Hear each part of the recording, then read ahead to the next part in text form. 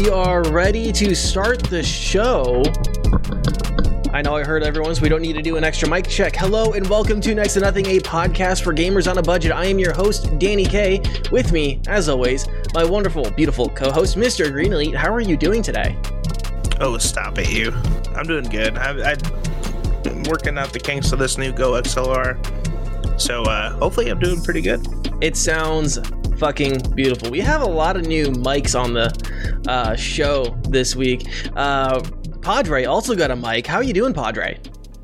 I'm doing all right. How are you doing, Danny? I am doing fantastic. I cannot complain. I have a short week this Lovely week. Here. And, I'm looking forward to blowing some shit up this weekend. We do have some guests this week. We have John and Ryan from the Game Deflators. How are you guys doing? Good, man. Great. How are you? Doing fantastic. So for those who don't know who the Game Deflators are or what the Game Deflators is, why don't you guys plug the show and tell people where they can find it and where they can find you guys individually and all the other cool stuff you guys do.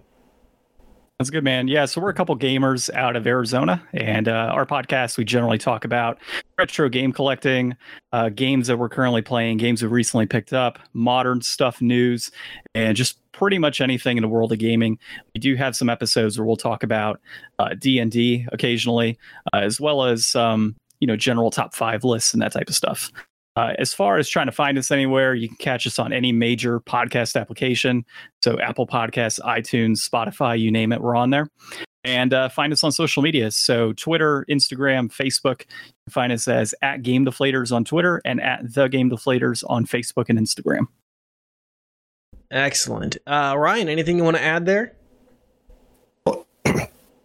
John kind of stole my intro bit there. Damn right I did. Yeah, we're just trying to get out there in the podcast realm. Thanks so much for having us on your guys' show. We love a chance to interact with some other people in the community and, team up.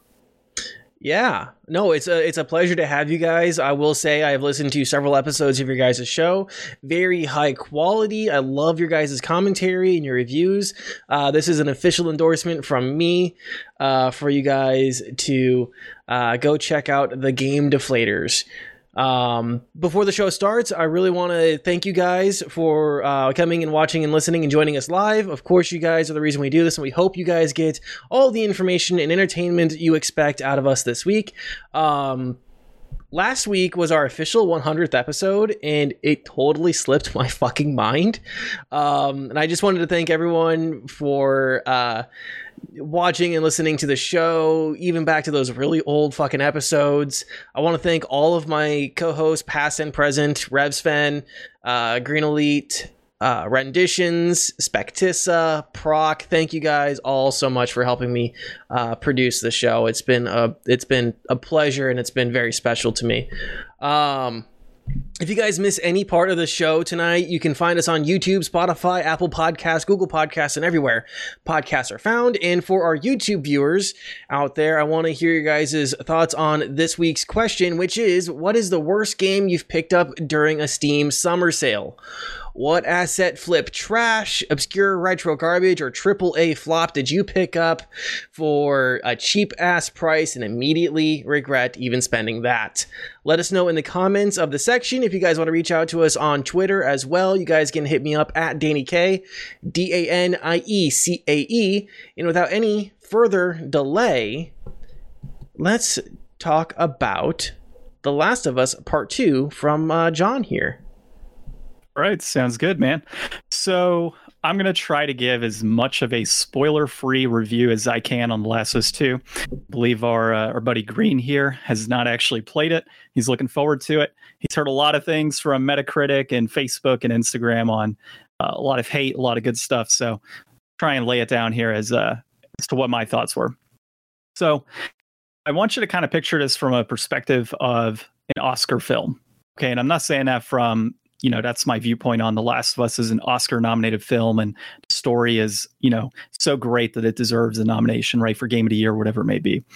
What I'm saying by that is, have you guys ever, I'm talking to you guys right now on the podcast, have you ever gone to see like an Oscar-nominated film and you just come out of it and you're like, what the hell was that on the story? It was complete trash, but for some reason, it just always gets like great reviews. Like, you guys familiar with that? Yes. Yeah. Yes. Okay.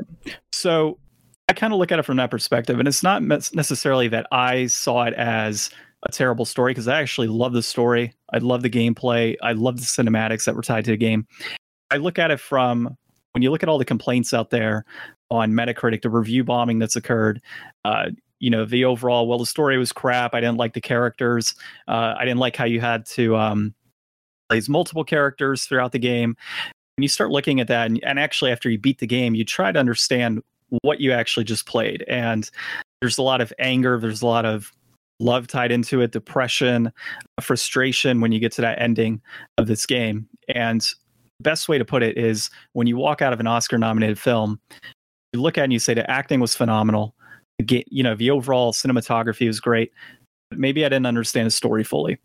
Does that truly indicate that the game was terrible? Or is that an indication of, I just don't understand what I just played? So that's really the way I've been approaching this. And I can tell you that the multiple perspectives that you see throughout this game, whether it's through Ellie or other characters that you get to play as throughout the title or throughout the game, it's just phenomenal. I mean, overall, you're getting to see different opinions, different perspectives, different types of gameplay.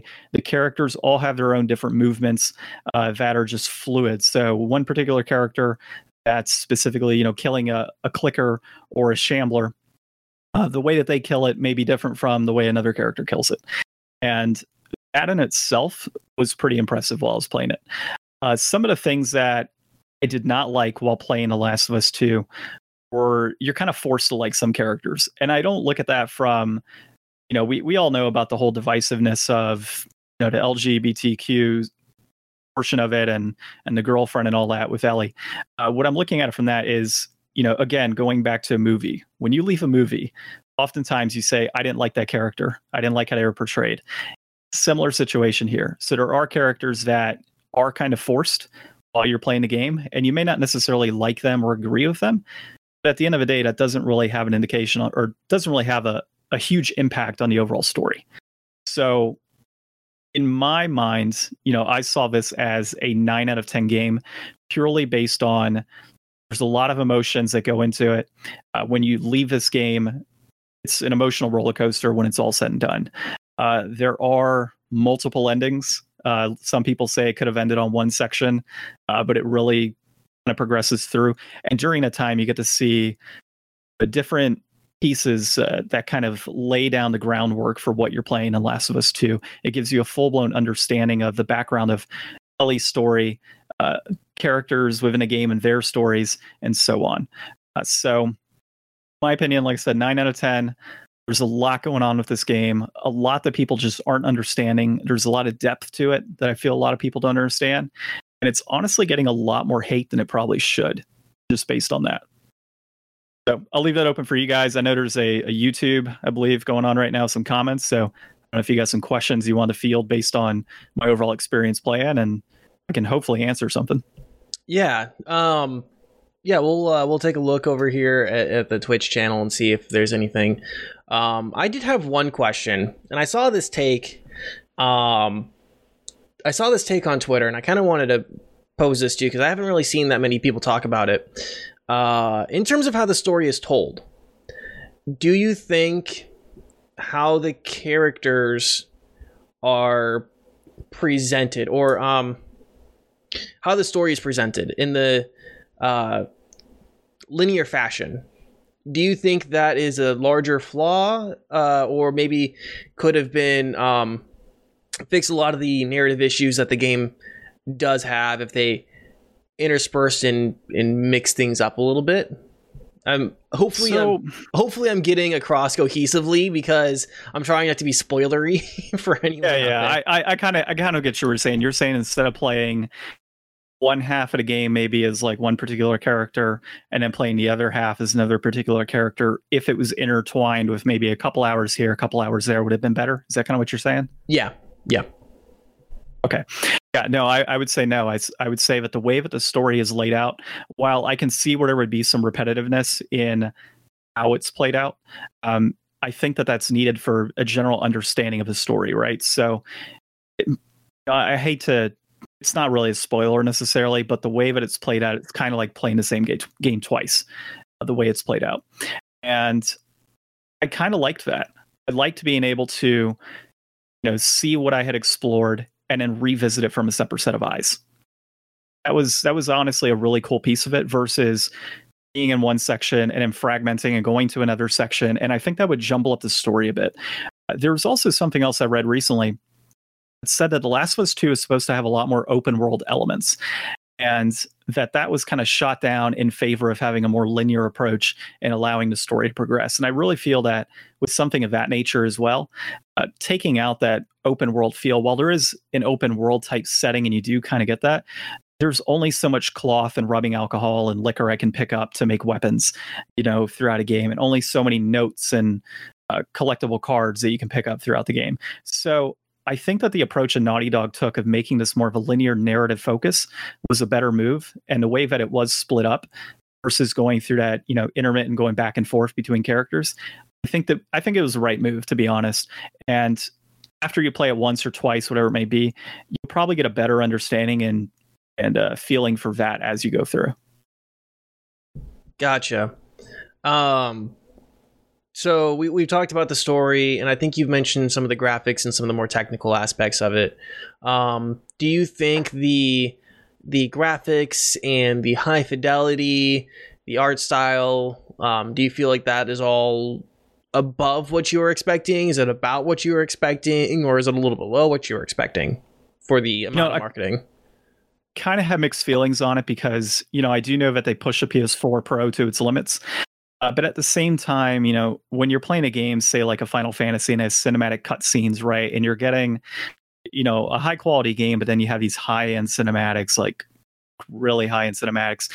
And then you get into something like Last of Us, where the full game in general kind of has that same style of graphics, right? It's not like we're going to cut off and we have a cinematic scene and all of a sudden it's like it's higher cinematography compared to what you're typically playing throughout the game. Like, it's all pretty consistent from what I played and from what my viewpoint on it. So I would say that I wasn't expecting more. I wish there was a little bit more in terms of the graphical boundaries that it hit. Okay.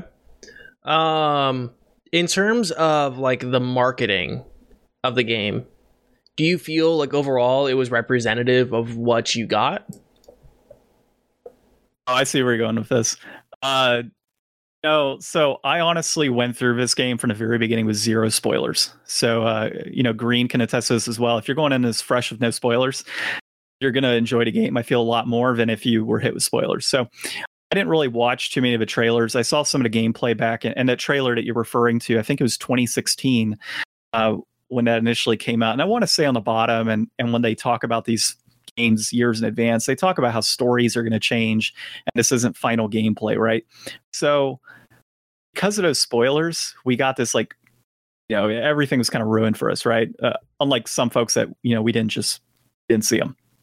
So the scene that you're talking about and the trailer you're talking about and that claim of people saying false advertising, I can kind of see the point of you had this expectation of that's who you're going to play as, that's what you're going to do, and then that doesn't happen. Like, I get it, but at the same time, you have to come into it with a different mindset, right? Like, yeah, that's what I wanted, but this is what I have, and what am I going to get out of this gameplay? Am I going to enjoy the game fully?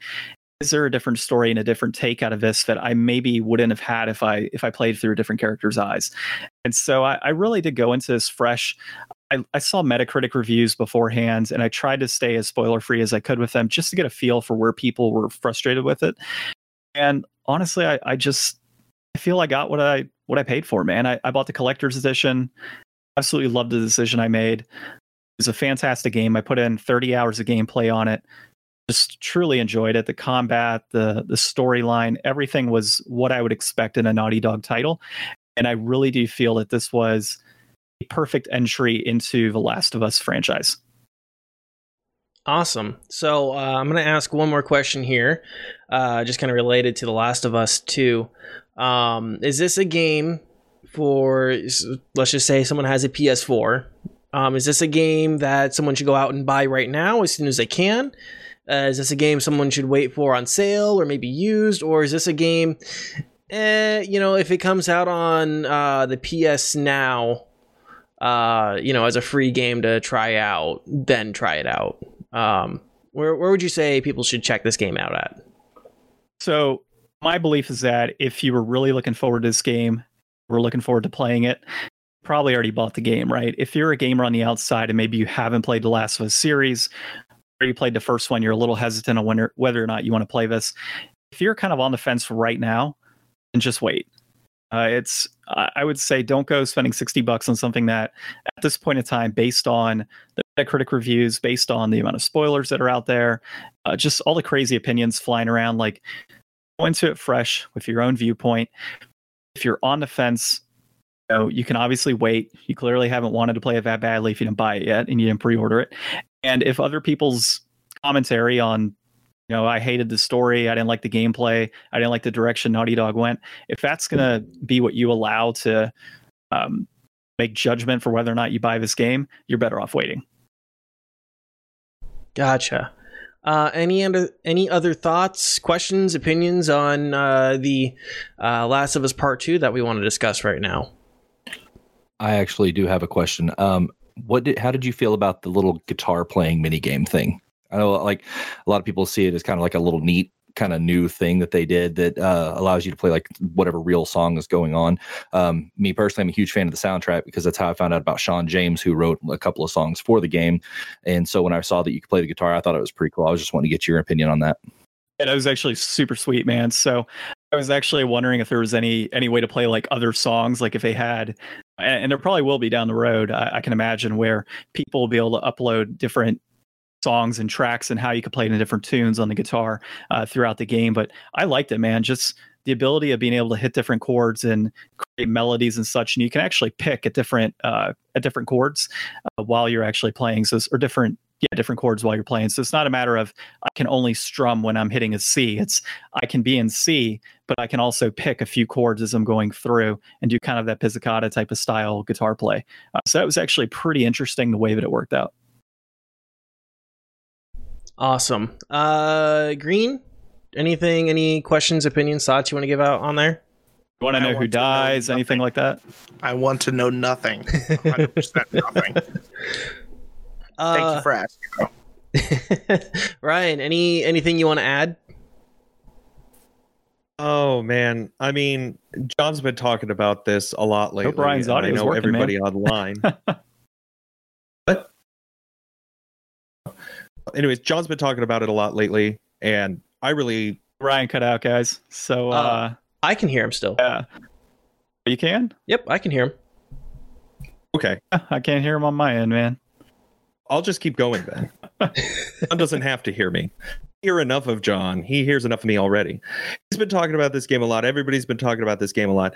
I bought the first one and I wasn't like super into it, and I wasn't really excited about the second one.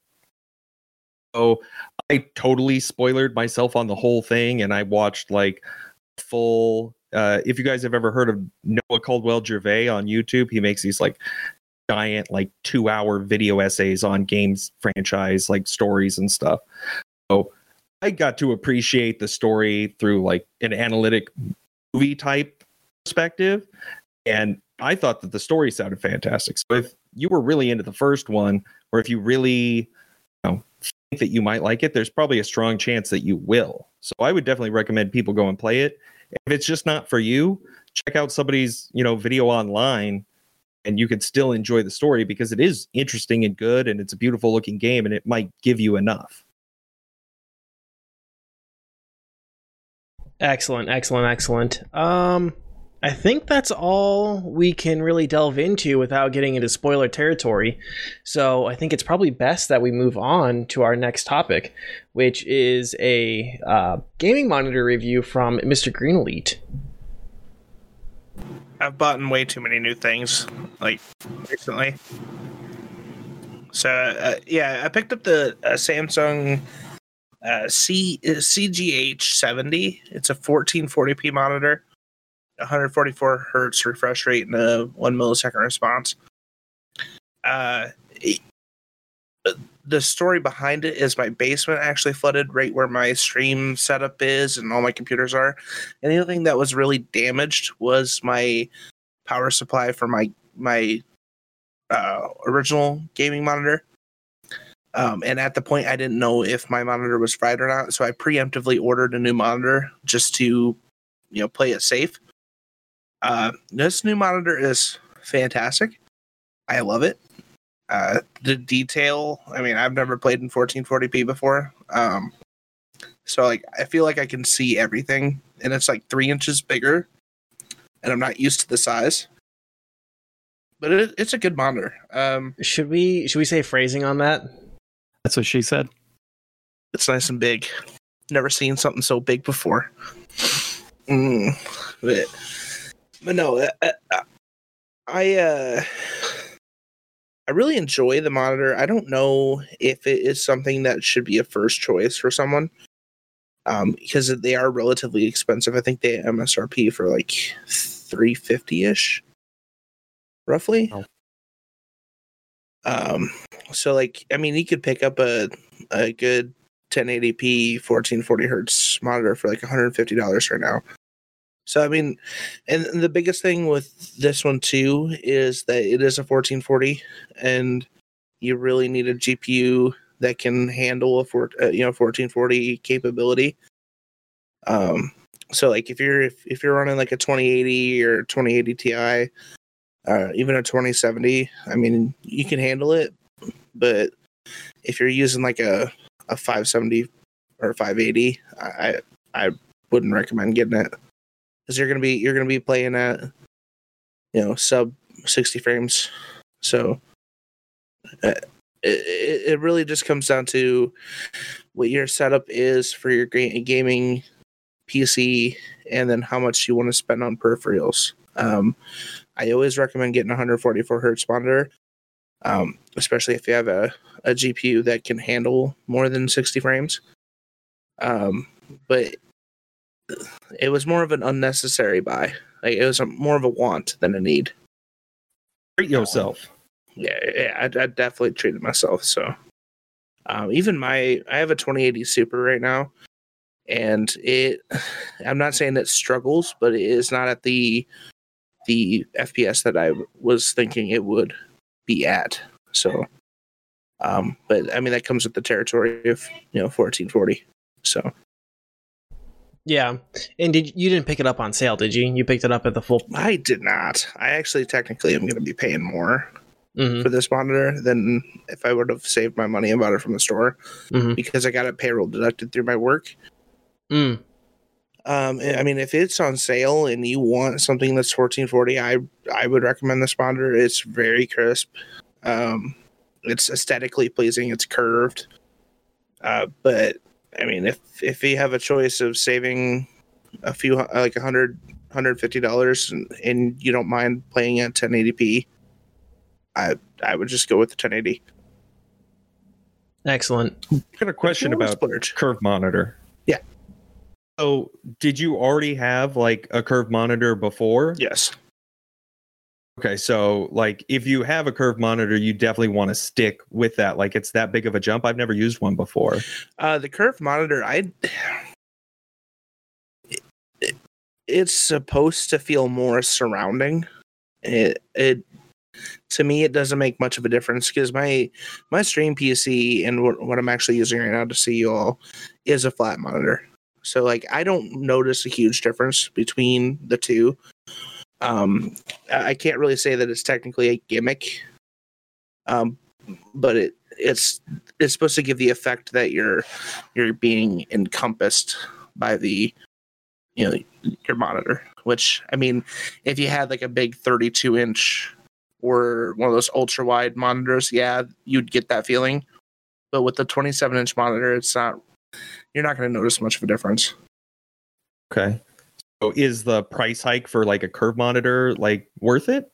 No. No, not unless you're buying one of those big ultra wide monitors. If it's a 24 or 27 inch, and you have the option of spending $50 extra for a curved versus the same model being flat, just save your money and get the flat. That's my opinion, of course. This is all personal preference. It all comes down to opinion. I honestly don't feel much of a difference, especially with the size. So, Okay, cool. That's a no for me. John, any questions, opinions you want to share? Thoughts? Honestly, I'm not really big into monitors. So, I run like a 32-inch Samsung for my screen at the house, along with an older Acer. So it's not something I've looked into investing at any point recently. Although I would like to get something that's longer in terms of overall width on the desk, so I can run one monitor as opposed to two. Oh yeah, I do like an ultra wide, which I've thought about ultra wides, because I'm running 2 monitors myself, and I don't know where I stand on ultra wides. They're expensive too. Yeah, they are. Yeah, and essentially it's 2 or 3 panels put into one. So you're technically buying 2 or 3 monitors depending on what size you get.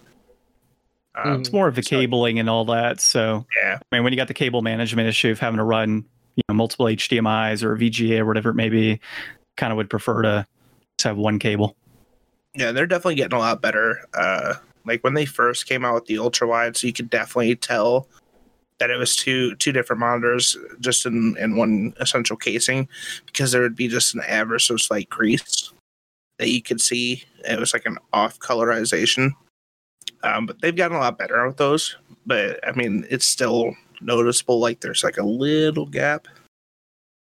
They're expensive.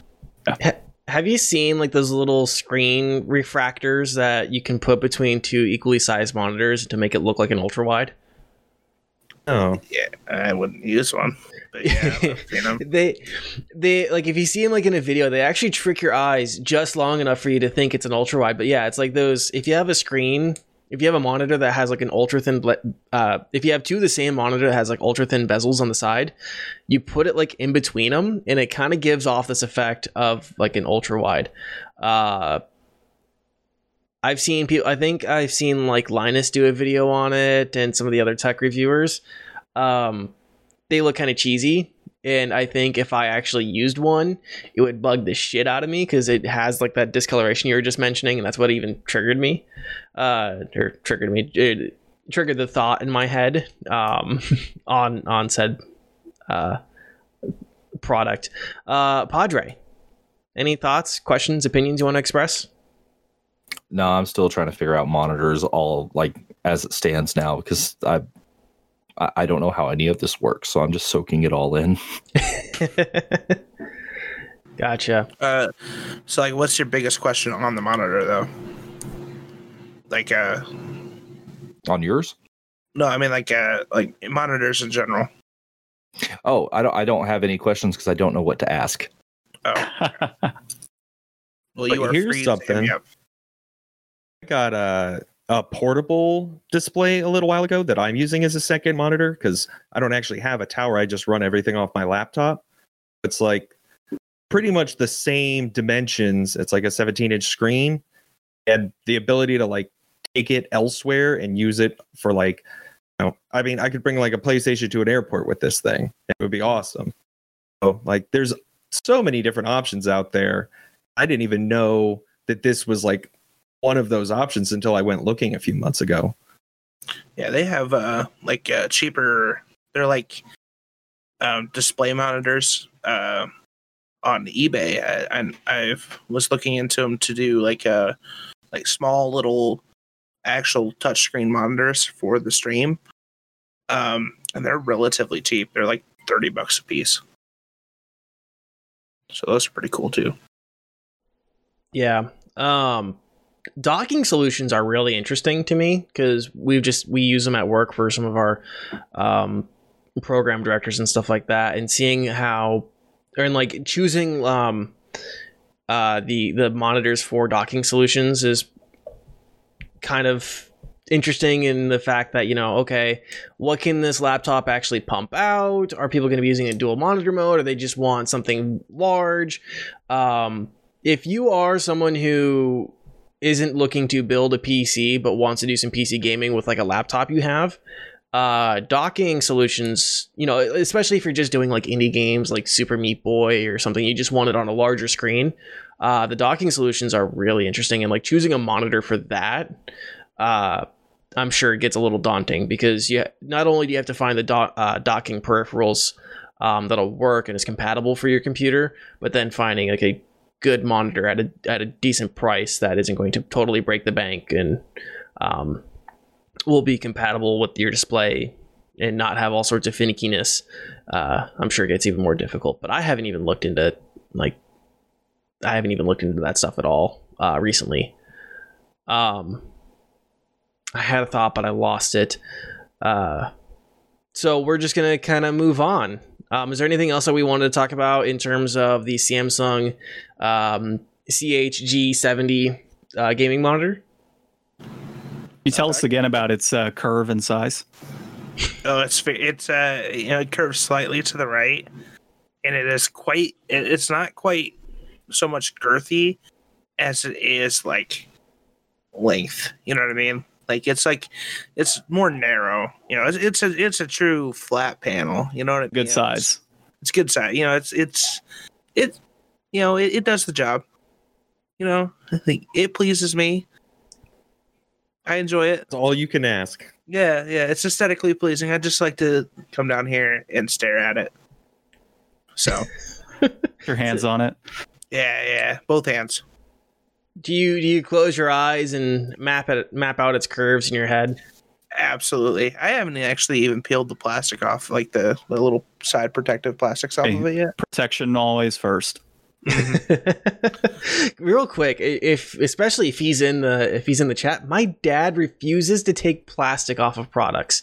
He has a TV that still has like all the plastic along the bezels, and it pisses me off. It's so gross because it'll look so nice when he takes it off. He's had the TV for 5 years. I think he can take it off now. When he takes it off, it's gonna look like a brand new TV. Yeah, he doesn't want to scratch it. Come on. Yeah, come on, man. If he's moving, he doesn't want to throw a blanket over it or anything like that. He just wants to move it. You know, get the job done quick. Look, all the cat hair. You have to be a visionary. It's called money moves, Danny. Money moves. Cool. Well, I'll just wait for him to pop into the chat here and be like, I like the plastic on all my electronics. Don't you say anything about it, Danny. There's a lot of gamers out there that like the plastic on their retro games. Well, yeah. Come on now. Open it up and play it. Yeah, but then like the air is, you know, the air inside the box is like 80s air, you know? You breathe it in right at that point, man. Exactly. You breathe in that 80s air and it's immediate nostalgia and cocaine induced like craziness and time traveling. Okay. I am seeing right now, for those who are watching the stream, I am seeing that the stream is dipping here. We are recording, so if you guys miss any part of the show, make sure you guys check it out on YouTube. We're going to move on to our next topic real quick. Warzone has a new update. Absolutely. I'm going to let Green take this over quick. Oh, yeah. So, Warzone, the patch came today. They added a few new things. Specifically to Warzone, there's now a 200-man, it's like a 50-team quad mode.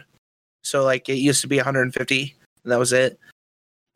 This is only specific to quads. Like, you can't do trios or duos or solos with 200 people. But if you have 3 other players, or you're willing to roll in there on solo and match fill. I've watched a few streams today. people playing it. It is very hectic. It's a lot more people to contend with. They also brought some nerfs and a few buffs actually to the game as well. The most notable nerf, and this is going to break a few people's hearts, is the Grau auto rifle. Has seen the nerf hammer. The range drop off has been decreased. They also increased the recoil on continuous firing. So that's no longer really. I think you're not going to see it as the meta as much anymore in terms of auto rifles, which a lot of people run. They also introduced a new sniper rifle, which I can't remember what it's called. It's a 50 cal. That's all, everyone's referring to it as 50 cal. I haven't gotten to play it yet. I know they nerfed the MP5, made it more of an SMG. Apparently, when they put it in, they're like, "Oh, this thing needs the range of a sniper rifle." So they brought back the damage range, quite a marginal amount. The heavier auto rifles like the Scar 17 and the Odin have gotten an increase in the magazine size. The biggest thing with the sniper, I know you have to unlock it. You have to do some tasks in the game or multiplayer.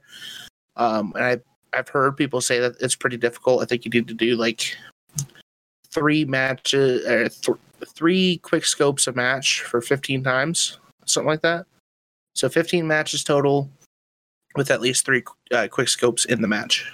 So as I said, I haven't gotten a chance to play it yet to try it out, but so you're definitely going to see some changes to what people are running in Warzone specifically. I feel like the regular multiplayer is not going to change much because it's close quarters for most of the game. Warzone itself is going to see some definite shaking up. Awesome. So overall, you think it's a positive update for the game? And I don't think anyone's like, I'm not going to see Grau as much, which is, I think is pretty cool. I mean, a lot of people, I'm sure people are going to start using like M13 or the Kilo, because those are now on par with the Grau. So I'll still be salty.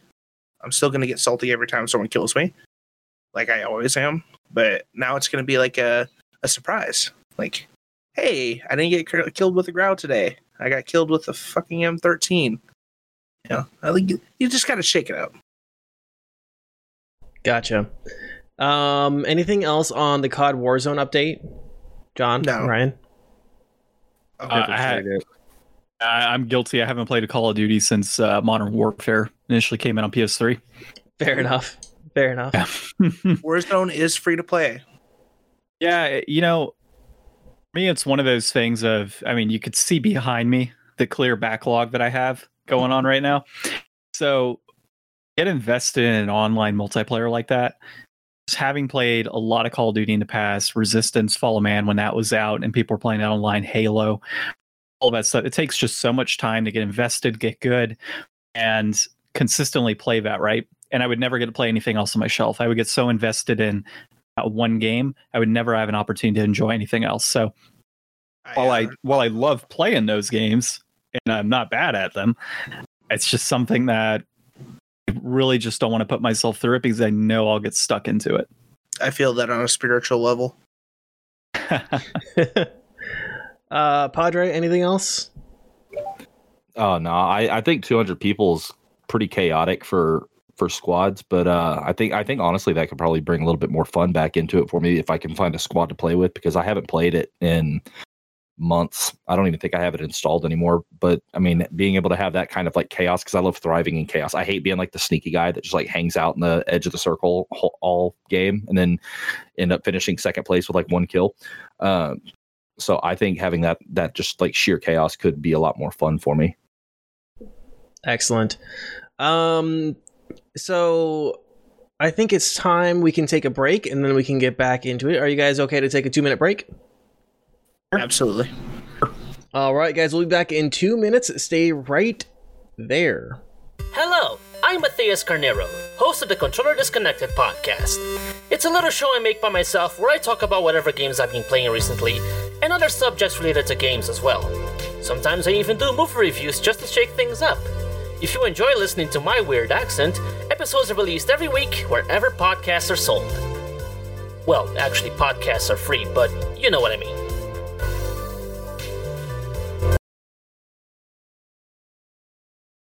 Wow. All right, so I think we're back. We had hopefully everything is okay. At least it's okay on my side. That's all that matters, right? Okay. Exactly. So, there was a pretty big article that was released this week by a gentleman by the name of Sean Layden. He's a former PlayStation executive running the PlayStation Worldwide studio.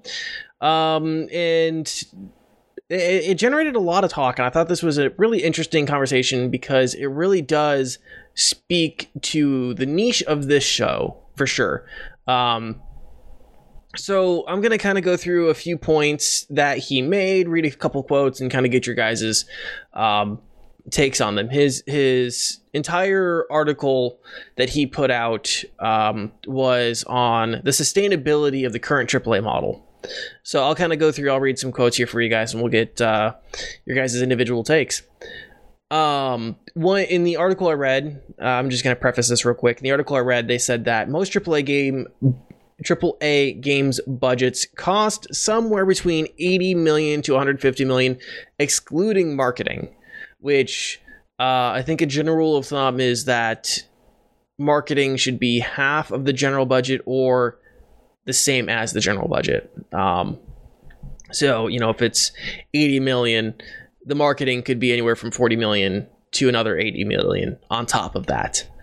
I think is the general rule of thumb for this kind of stuff. So, the first quote I want to read here is this, quote, "I don't think that in the next generation you can take those numbers and multiply them by 2 and think you can grow. I think the industry as a whole needs to sit back and go, all right, what are we building? What's the audience expectation? What is the best way to get our story across and say what we need to say?" End quote. We'll go with Ryan first on this. Ryan, what are your kind of thoughts on that quote? So I'm pretty tainted by some of the sources that I get a lot of feedback and inspiration from, and I think that the AAA gaming industry is wildly out of control, and there's no way that they can keep pushing the boundaries every year and expecting to have like crazy money just pouring out of people for these games. And I know that the costs are expensive, but there's no way it's a sustainable system. Yeah. John, just your initial thoughts on this take. So I would agree with Ryan on that. I mean, you've got games that are pushing 30, 40 hours, that may not necessarily need to be 30, 40 hours. I'm just as happy getting a 15-hour game like an Uncharted 4, where I'm not pushing, open world 30, 40 hours of gameplay, but I'm still getting that nice linear story. I'm still getting those graphical achievements that are tied to it, and I'm still enjoying it, right? It's a good AAA title.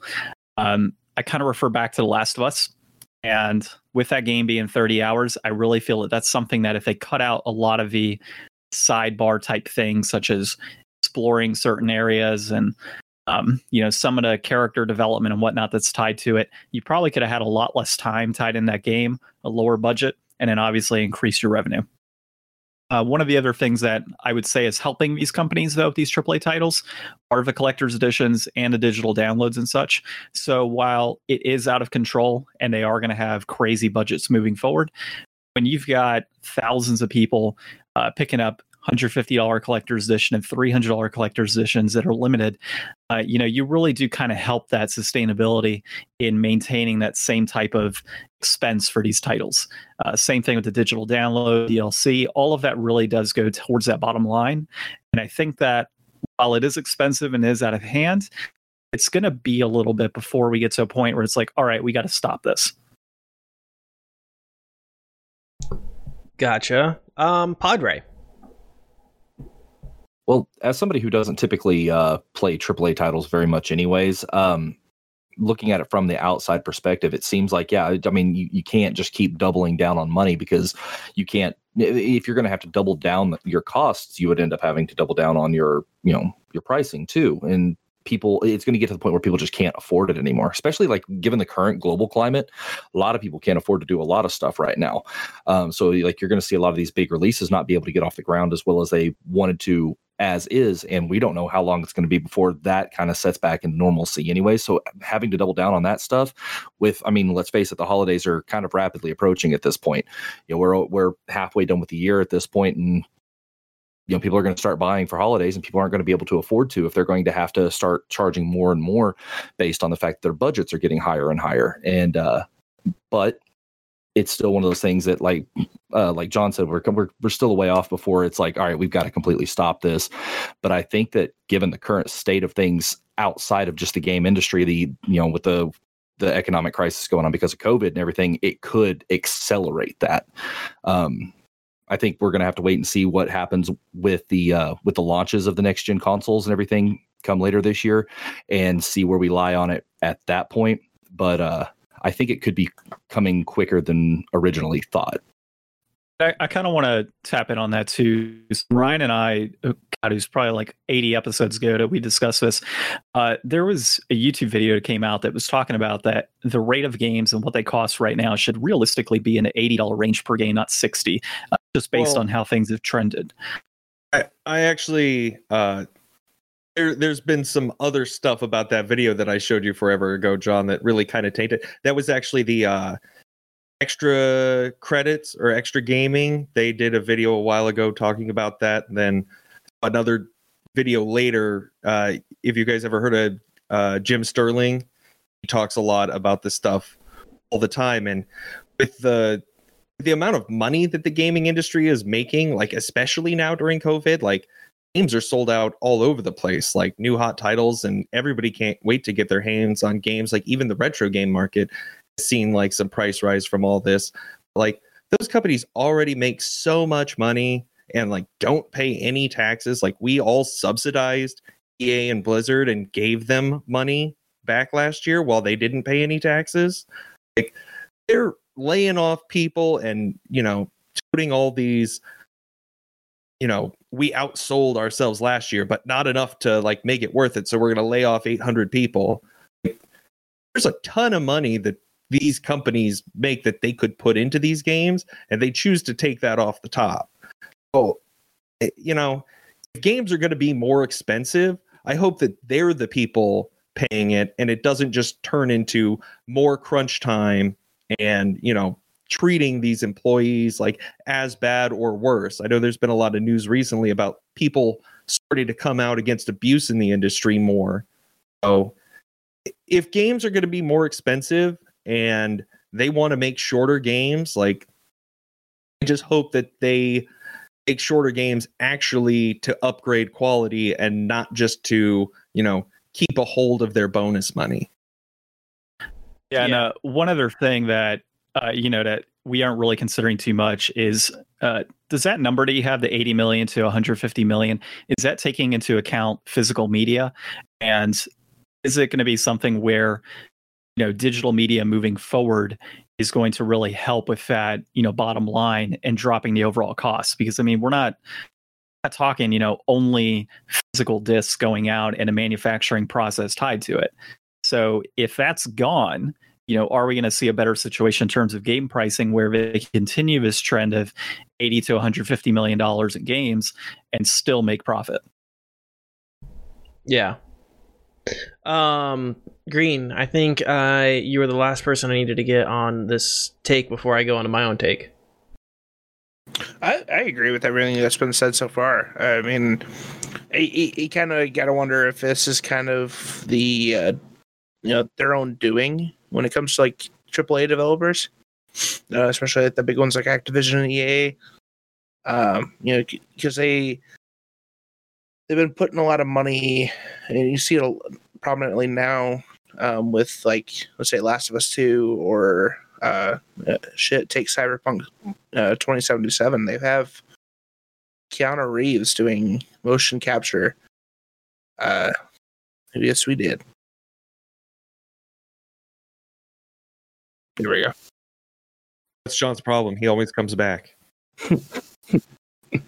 My computer tell me I need to go off. Yeah.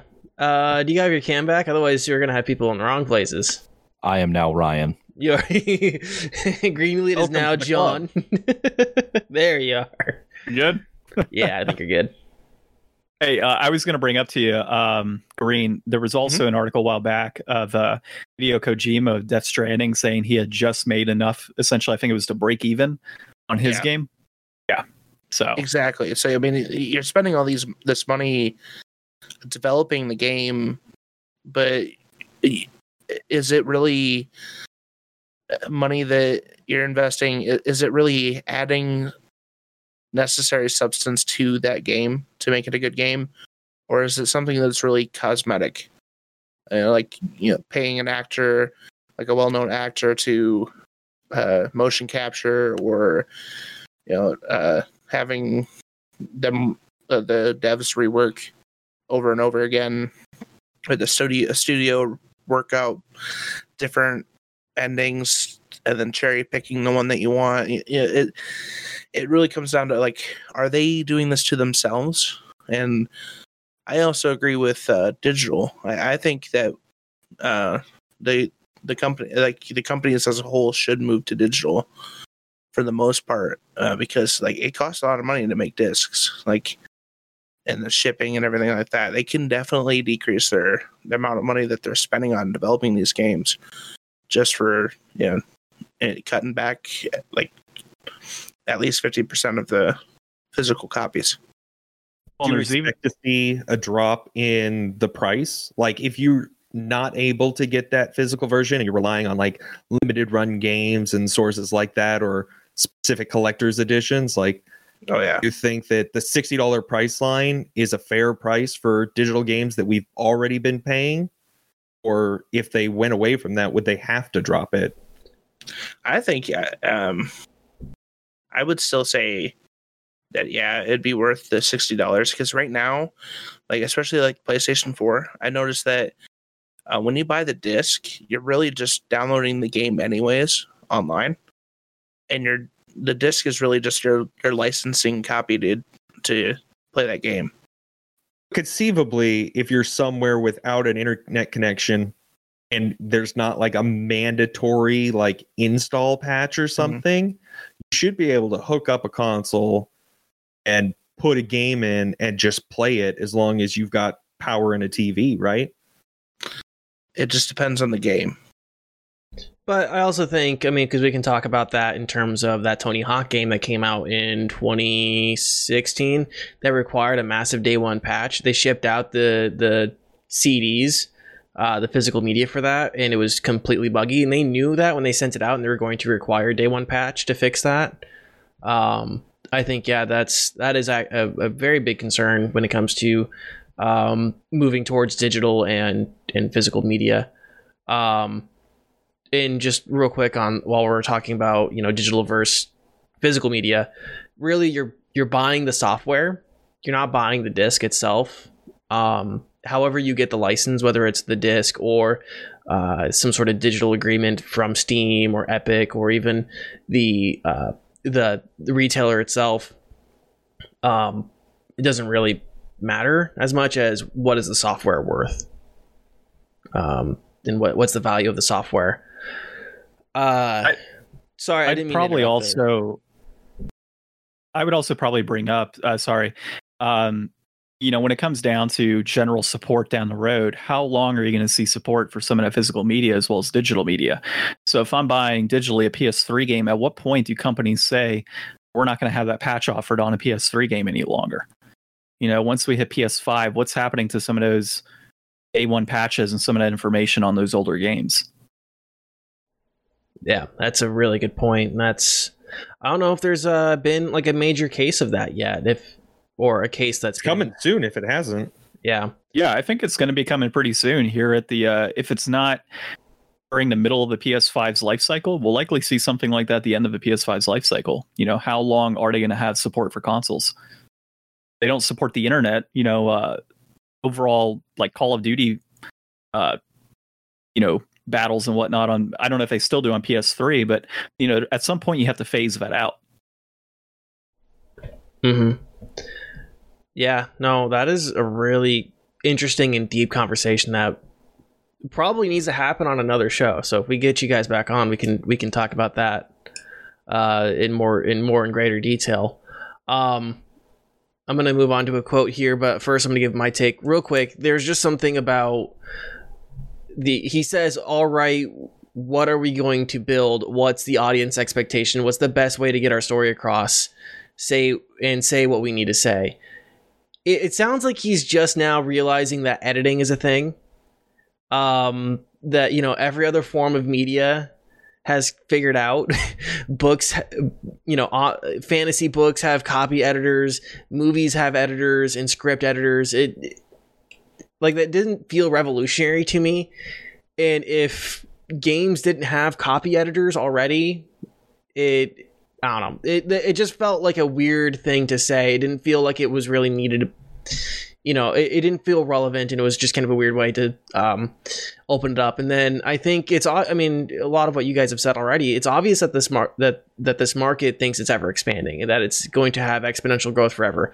But it's a fairy tale. There's no such thing as exponential growth. You're going to hit a ceiling no matter what, because resources are always limited. And I think, I mean, you guys have, you know, I'm just kind of reiterating and getting redundant here, but there's a lot of time and money that is spent on fluff, a lot of resources that are spent on fluff in games. And while a lot of it is technically impressive, I don't want a tech demo. I want a story. I want a well-done story. I don't want a realistic rope physics if the game has a rope in it, you know. Just get the mechanics to do what you need them to do, make it look presentable, and then move on. I don't need new physics simulations for a fucking rope. Yeah. Like, if you're making a game about rope, make a really good rope. But if you're just making a game where rope is in it, it doesn't have to be the best rope ever. What if the game's whole purpose is rope? There's cut the rope. There's your rope game. You know, one of the things I've really enjoyed about this previous gaming generation, even going back into the PS3, is the amount of indie games that have come out and have gone back to basics and the cost that's associated with that. So when you start seeing games like Blasphemous come out at $30-$40, you know, you're looking at a fantastic story, great gameplay, and it's a cheap price point. So I mean, there's so many companies going in that direction. It's really kind of a proving point that you don't need these major AAA titles and all this money pumped into it when small independent studios are putting out great quality stuff. Yeah. Yeah, that is a fantastic point too. And we can talk about that here after this quote, because I think that's a very nice segue. It's hard for every adventure game to shoot for the 50 to 60 hour gameplay milestone, because that's going to be so much more expensive to achieve. And in the end, you may close some interesting creators and their stories out of the market if that's the kind of threshold they have to meet. We have to reevaluate that. End quote. So we're going to go, John, I'll let you finish your thought that you just had. All right, cool. So the next game I'm going to be picking up is Ghost of Tsushima. And one of the things that, and obviously this fits right into our discussion here, I was looking up how long it's going to take to beat that game. And one of the estimates that's out there is that it's going to be a 50-hour game. The second I saw that, I looked at my wife and I'm like, I don't want to sit there for 50 hours playing Ghost of Tsushima. Like, I just want a high quality game, a great story that I can jump into, maybe 20 hours, enjoy it, and move on to my next title. I don't want to invest that much time into a game, and I would probably be just as happy with 20 hours as I would 50 of open world exploration. That, you know, I'm not necessarily, it's nice to be able to have the ability and flexibility to go to all these different places within the world, but at the same time, it deviates from the core point, and that is the overall storytelling and overall gameplay. So that's my point. Gotcha. I'll move on to Padre here. Padre, what's your take on that quote? I definitely agree with that, because if you don't have to put that many hours into a good story. Like I'm the indie guy of the group, so I can attest to the fact that sometimes shorter games can be multitudes better. I think one small thing you can do to make replayability a thing is make it known that, like, maybe there are a few different endings to the game. That way it's still a relatively short game, but if you want to come back and visit it later, you're not playing through the exact same storyline. You could think, all right, well, what can I do different? Like Undertale is a classic case of that. Undertale obviously is not the most graphically aesthetically pleasing game in the world. It's very 2D and flat, but the fact that you can run through it, change one or two little things that you do, it changes the entire experience of the game. You don't have to sit there and focus so much on graphics intensity when you can just put enough good content into a story to be able to play through it and enjoy yourself, and then later on say, you know what, I want to give it another shot and try again. Or if you're like some other people who are completionists, you can sit there and redo it and not get burnt out on the same story over and over, while still being able to change some things in the outcome. I'm a huge fan of multiple ending games because I believe that adds a lot of replayability. But I'm all for shorter gameplay as long as it's not like so short that it's not worth it. Like Resident Evil 3. Yes. Yeah. Well, you don't want to pay, that same $60 price point for a game you're only going to get single digit hours worth of gameplay in just because it's, ultra beautiful. It's like, well, if I wanted to watch something that ultra beautiful, I would pay way less to go watch a Pixar movie or something, but I think 15 to 20 hours is a good area for campaigns to be able to get a good run through. And you can honestly expand that into so much more without really adding that much to the cost, just by switching up an ending or a few little plot points throughout. And that's my take on it, is like, if you want to just increase replayability, add a couple of extra endings. Cool. We'll go to Ryan next. What's your take on that quote? I'm notorious for abandoning games anyways and just not finishing them, so less 50-60 hour games is going to fit me just fine. But I do think it's interesting that he says it's hard for every adventure game to shoot for the 50 to 60 hour gameplay, because like 50 to 60 hours of adventure, you're like, if you wanted to whittle that down to 40 hours instead of 50 to 60, are you saving 10 hours of shooting more dudes, climbing more walls? Like, you're probably doing a lot more of the same thing that you've already spent that first 40 hours doing. And that works really good for, like, RPGs where you just want to grind it out to see bigger numbers, like, and that's your shtick. But like, for the most part, like, even in RPGs, like, you don't have to get to max level. Like, that's just extra.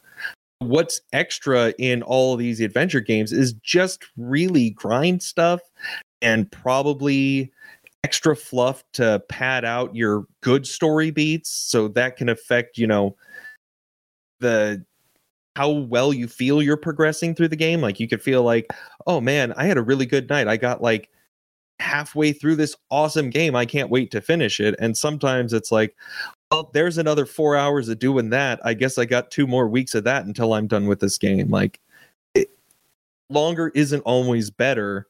And specifically for like adventure games and stuff, like, we're all tired of climbing towers to unveil the next part of the map, go do some fetch quest for some dude. And I don't think anybody's really going to miss that. Far Cry. Yeah.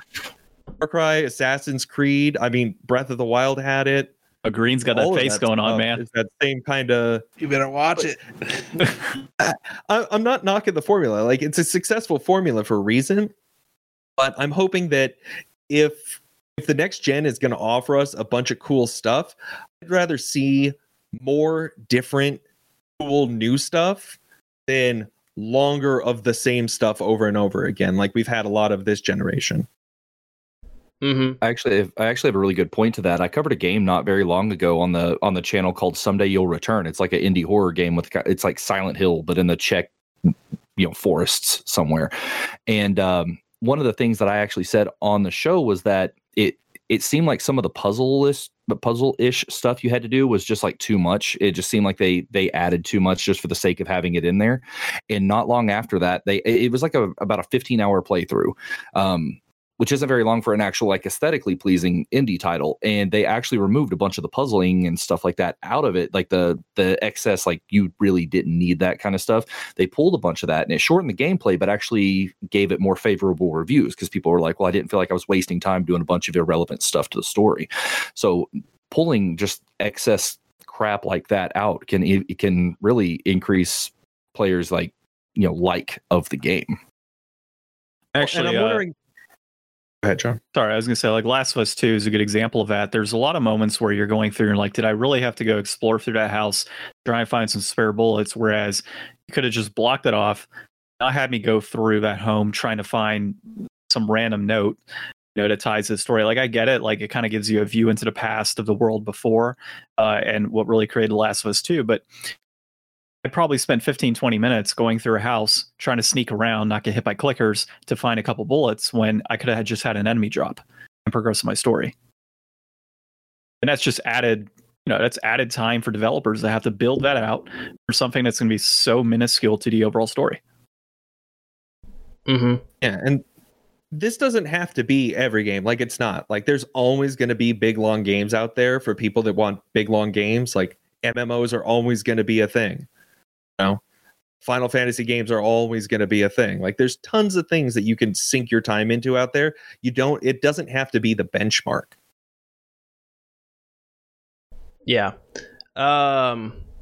Green, your take, and then I'll get into my take. Yeah, I agree that not every game needs to be 50, 60 hours. I feel like there is still a market for that, though. There's it's hard to explain. I feel like there should be the ability, like, let's say an Assassin's Creed game where it's like a large amount of hours. There's people who genuinely enjoy that. But I also agree that not every company should be shooting for that as well. Like, let's see, I'm trying to think of an example. Well, you think I had one more point I wanted to make on this. One of the factors that we may not be considering here is that the five of us are well into our adult years at this point. So we have, additional responsibilities and things that we didn't have when we were teenagers, So for all of us right now to jump into a 50, 60-hour game, it's going to feel a lot different than, say, a 15-year-old who picks up a Final Fantasy game and can pump away 5-6 hours, a day after doing homework or hanging on the weekend and doesn't have to do stuff, for their home or their car. So there's a lot of that needs to kind of be factored into when we really kind of have this conversation over, is the length of 50, 60 hours too much? Exactly. That's what I'm saying. There's still a market for it. It's just the quantity has gotten out of hand.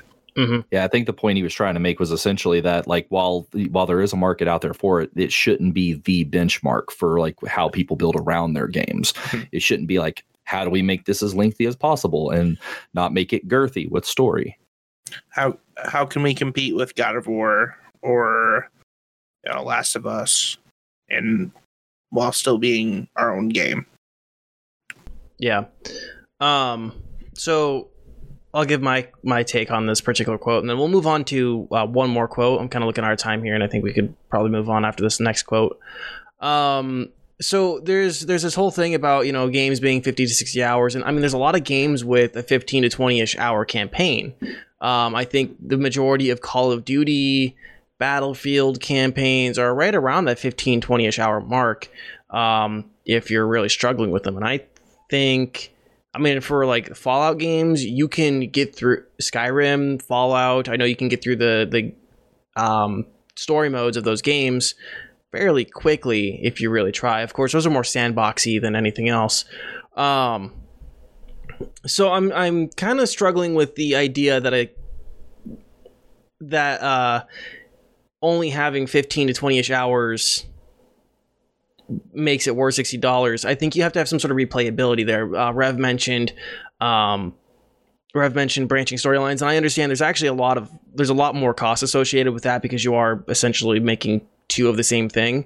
If it's a game that has a lot of CGI renders, we'll just take Black Ops 2, for example, you know, if you decide to kill this person and not this person, you know, they have to re-render that, you know, entire scenes and do whole different voice acting, all that stuff. And, you know, and that is an associated cost there.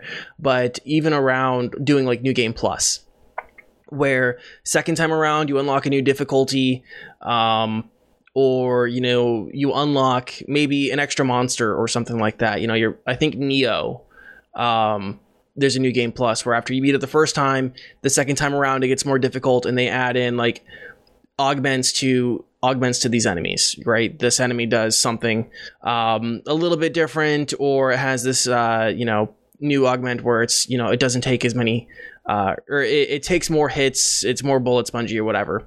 I think arcade modes, multiplayer, I mean, those are all things that have to get factored into the cost. And to just say, well, here's a 15 to 20-ish hour campaign filled with fluff and you know, technical fluff, right? Not even story fluff, but we spent the entire budget on CGI renders and on you know, performance and whatever else, and not to consider other modes of play in the game, I think is a little weird. And I'm not sure if that's the argument he's really making, but it certainly feels that way to me. It feels like he's just focusing on the idea of the campaign or the story mode, when there's a lot more in, you know, in these games that need to be considered, like the arcade modes, the multiplayers, New Game Plus. You know, there's the branching storylines and stuff like that. It just feels like there's too much focus on the idea of the story necessarily.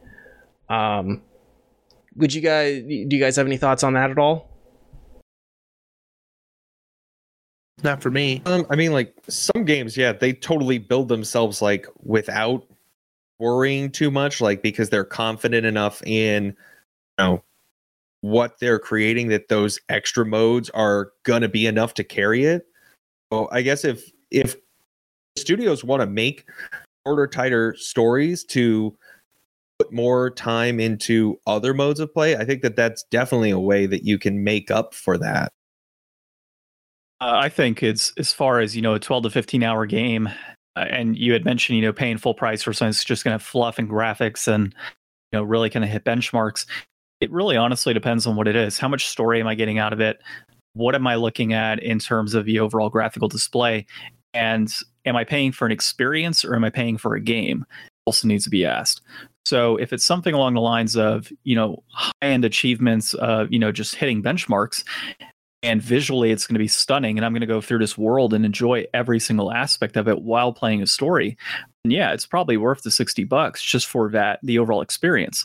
But if we're looking at it from just hitting benchmarks that have a bunch of fluff and nothing else to it, you know, and a crappy story, crappy gameplay, whatever it may be, then yeah, $60 is definitely not worth it at that point. Awesome. We're going to move on to the final quote of this. Quote, all the costs around gaming are labor cost, right? You don't have to build a factory. You don't have to turn sand into glass. It's just creativity and your ability to bring like-minded people together to accomplish something. But it's all based on the people. Those are all the costs associated with it. It's, first off, not all the costs associated with it. You know, you have licensing things to deal with. So if you're using a non-proprietary engine, you have to pay licensing fees for that engine. There's more to it than just labor, but I see the point that he's making there, that coders, QA, art directors, artists themselves, you know, voice actors, voice directors, all the, you know, and then you can talk about all the little bits of programming, like audio programming. You know, how does this sound? What does this sound do? Does this sound change based on where the character is? Like all that, you know, that's very labor intensive. All the rendering and character design, all the programming and animations and stuff. Yeah, those are incredible costs, and they take a lot of time. I'm just going to kind of get a couple of my takes out of the way here, and then I'll move on to you guys.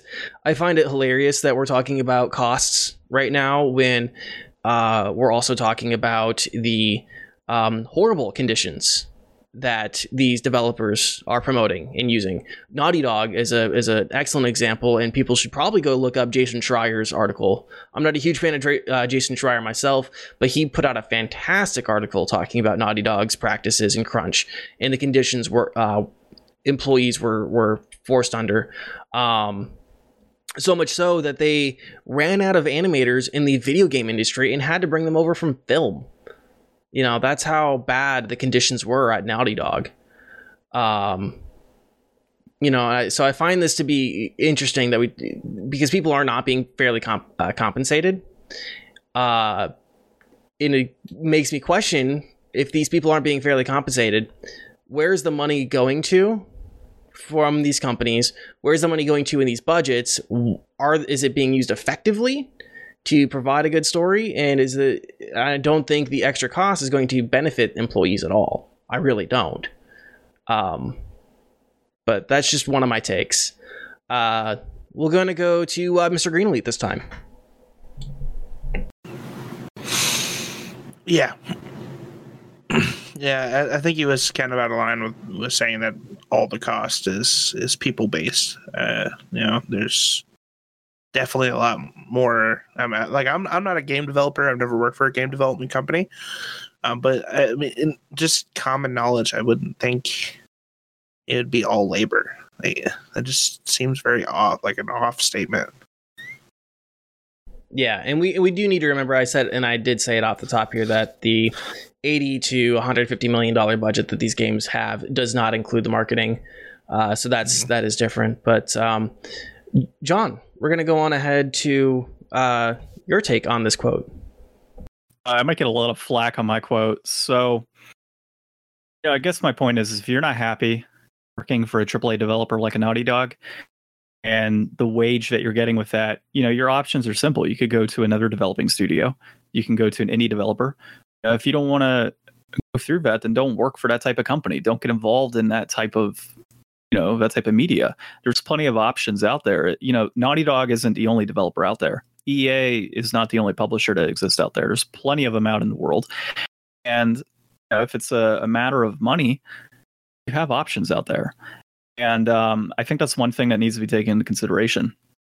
Obviously, you had mentioned the overall cost of labor and how, is that the only cost tied to it? When you look at the ending credits of one of these AAA games that comes out, just think about the fact that every single person's name on there had to have a living wage when they made this game. So the number of names on there, everybody had some sort of living wage tied to it.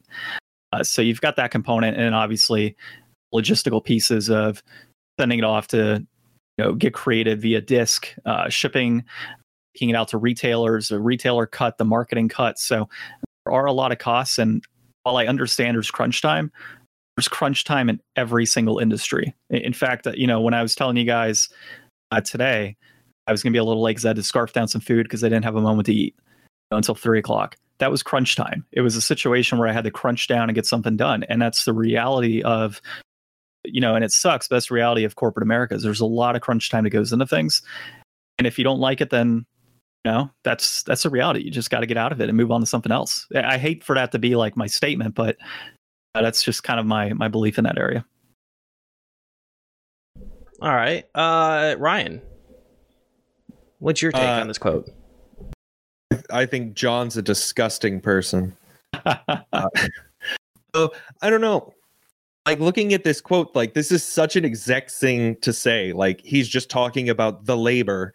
Like, it's not people with jobs and, really devoting all their passion to doing this. Like, just because, it's a creative industry and all of these people, have to be brought together in some way to, like, work together and everything to create this. Like, it's really kind of demeaning to just, like, deem them as labor and, that it's just another tool to get the job done. And once that one's tired, you can throw it out. And that's the problem with, like, my problem with what John's saying is that when you're out there and, it's your passion and they're saying, well, like, oh, if you were really passionate about this, you wouldn't mind the crunch, or, like, nobody's holding a gun to your head. You can totally go somewhere else. Like, If you leave that project, your name isn't going to be in those credits, because a lot of places don't have any kind of regulation on credits and stuff. If you leave mid-project, they may strike you from the credits, and then you don't have anything to show for all your time there. So if you are going to go to another studio and you're trying to be like, oh, here's all my work, well, where's your credits? You're not credited on this game. And if you're going to some other place that, you know, is going to have similar practices, or, you know, maybe just not so much empathy, like, they're not going to cut you slack because you had it bad somewhere else, because they're going to say, well, so did I, and so did these other people. Like, if you couldn't hack it there, what makes you think you're going to be able to hack it here? Like, there is a certain level that you have to like sacrifice, especially in this industry, and it's just too high of a cost. And, you know, an exec talking about it's all labor costs, all this money, and meanwhile, you know, what have you done for these games? You know, are you aware of all the different types of people that it takes to make this happen? Probably not. Well, and I do want to bring something up. I mean, crunch time is not just exclusive to the game industry. You know, I've got a couple friends that were former artists for Disney of their animated films, and, you know, they've had crunch time over the years, all the way back into like, you know, Lion King and Beauty and the Beast and all that, when those films were being made. So, you know, it's not exclusive to the game industry. It's in all of corporate America, and unfortunately, that is the reality. So the only way that we're going to get it to a situation where this abuse that's occurring, I mean, I haven't looked enough into the alleged abuse of what's occurring in the gaming industry, right, to talk too much onto it. But it kind of gets to a point where you're not going to really have any change. Like, complaining about Naughty Dog and alleged abuse towards employees in crunch time, it's happening all around. So unless you have overall national change on policies within gaming studios and overall corporate atmosphere, nothing's going to change. And that's why I bring up, you know, if you don't like the situation, there's plenty of independent studios. And if you're a good enough coder, you can get some other coders and make your own indie game, and you can get your own studio up and running. I mean, it's easier said than done. That is an option. You do have that ability to do that. Yeah, well, I mean, there is a third option there that you didn't mention, which is you could unionize. Yeah, just like SAG, just like the gaffers and all the in my own industry, all the radio DJs who are, you know, part of SAG-AFTRA and whatever else. RevSven, Padre, your take. My only thing is, like, to John's point, you know, and we don't have any like evidence of what exactly. I mean, we keep hearing about the abuse and stuff during crunch time, like the horrible working conditions. Jason Schreier's article goes very deep. Oh, okay. Well, yeah. I actually do recommend. And like I said, I'm not a huge fan of Jason Schreier and his conduct online. But his article that his expose on Naughty Dog was very excellently done.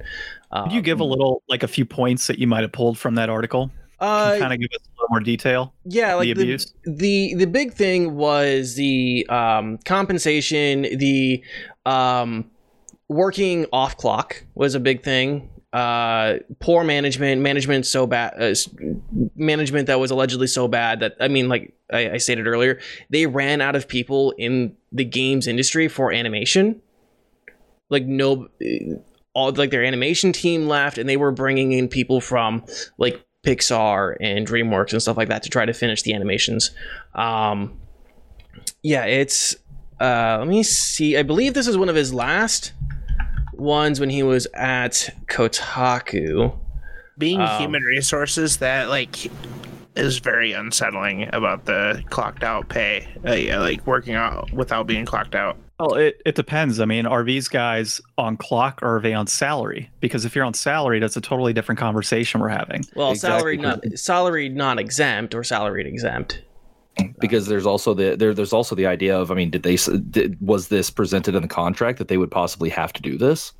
Because I mean, we don't know. I mean, unless it's in this article, we don't know the terms of the contracts on which they signed. Did they agree to these terms? I mean, because if not, if they didn't agree to do stuff like this, and then they should have renegotiated their contracts to explicitly exclude this from their work. And if they didn't, then that just means it was poor negotiations on their part. I hate to be like the playing devil's advocate for the industry guy, but I mean, in the end, you've got to look out for your best interest as a contractor. If you go in there and you don't have anything in there saying, hey, we will not have you work off the clock, and you sign that piece of paper, you've signed the contract. I mean, but if there is something in there, if you make sure there's something in there about not having to work off clock, then they're in breach of contract. Then the studio would be in breach of contract. You'd be much better off.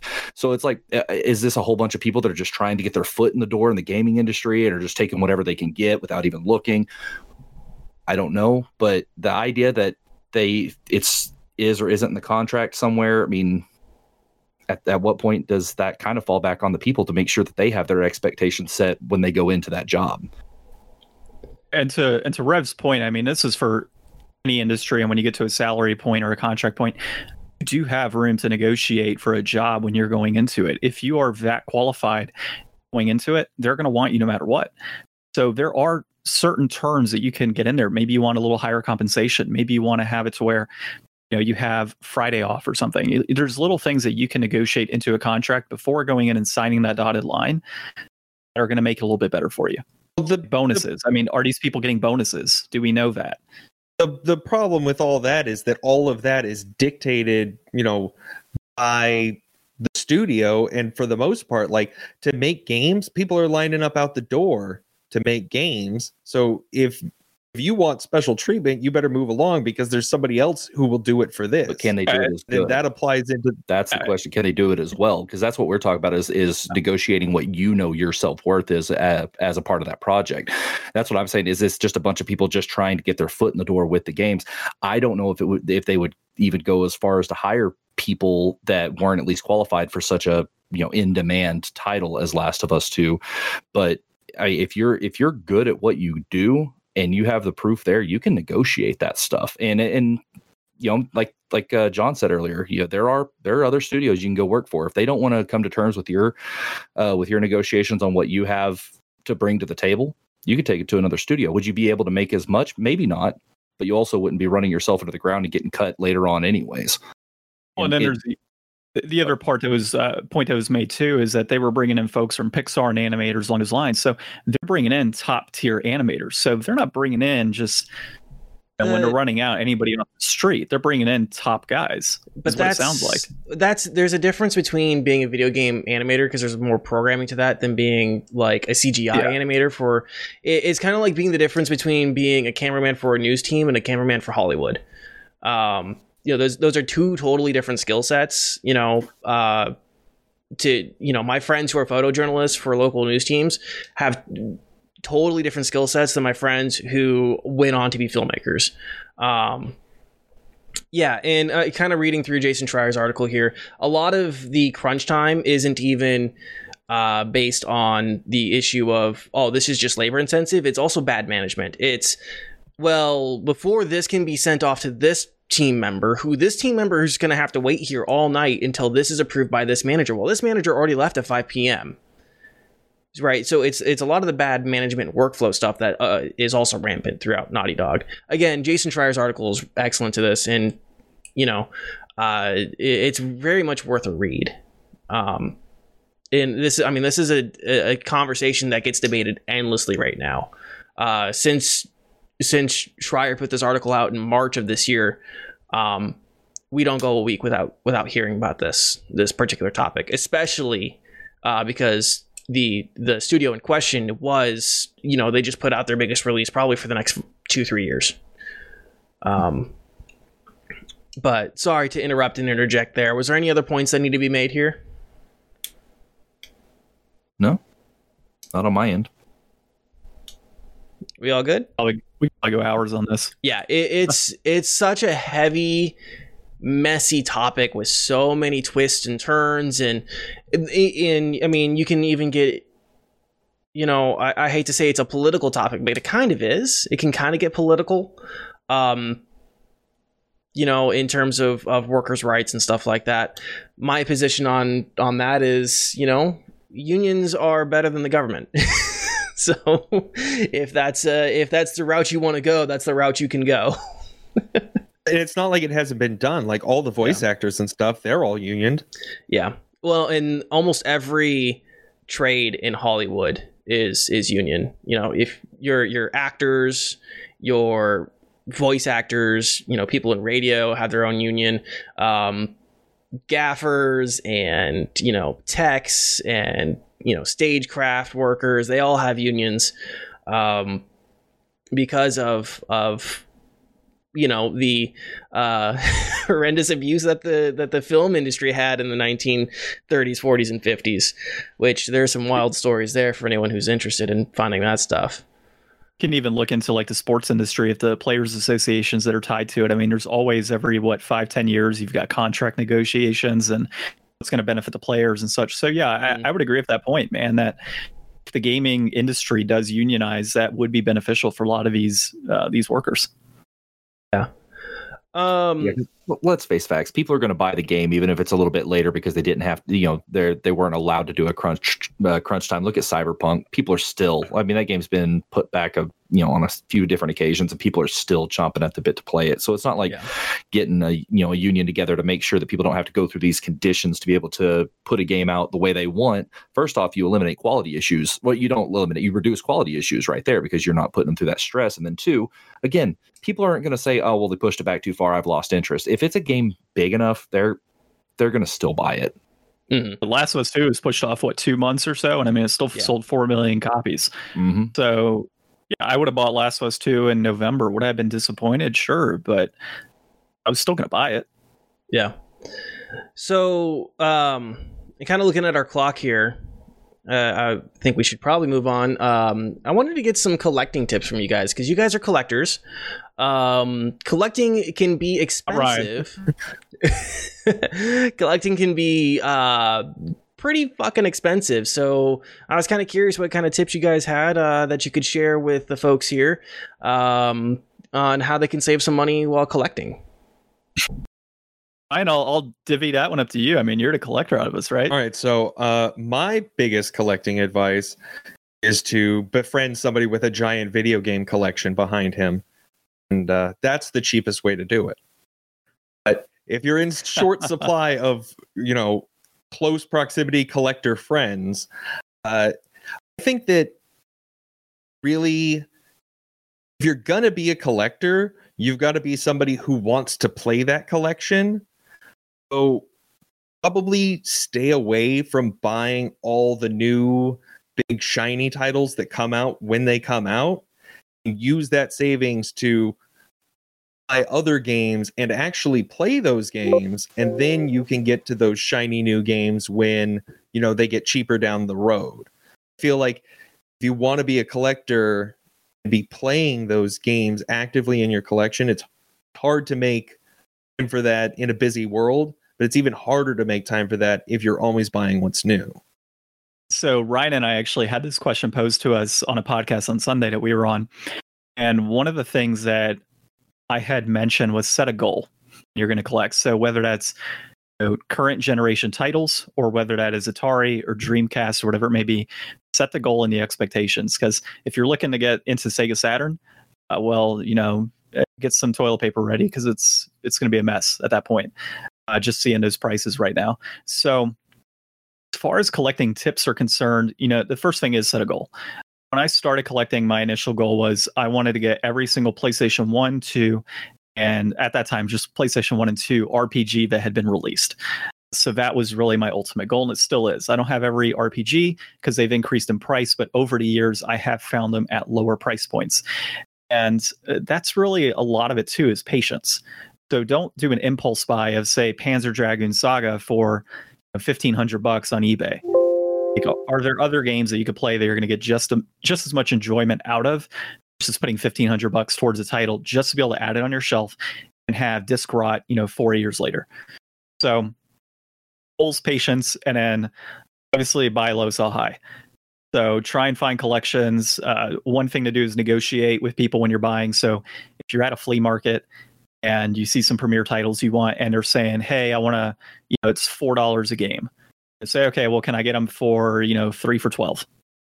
Or not 3 for $12, sorry, 4 for $12. Try and drop it down $1. There's little things you can do while you're looking for different titles and while you're hunting.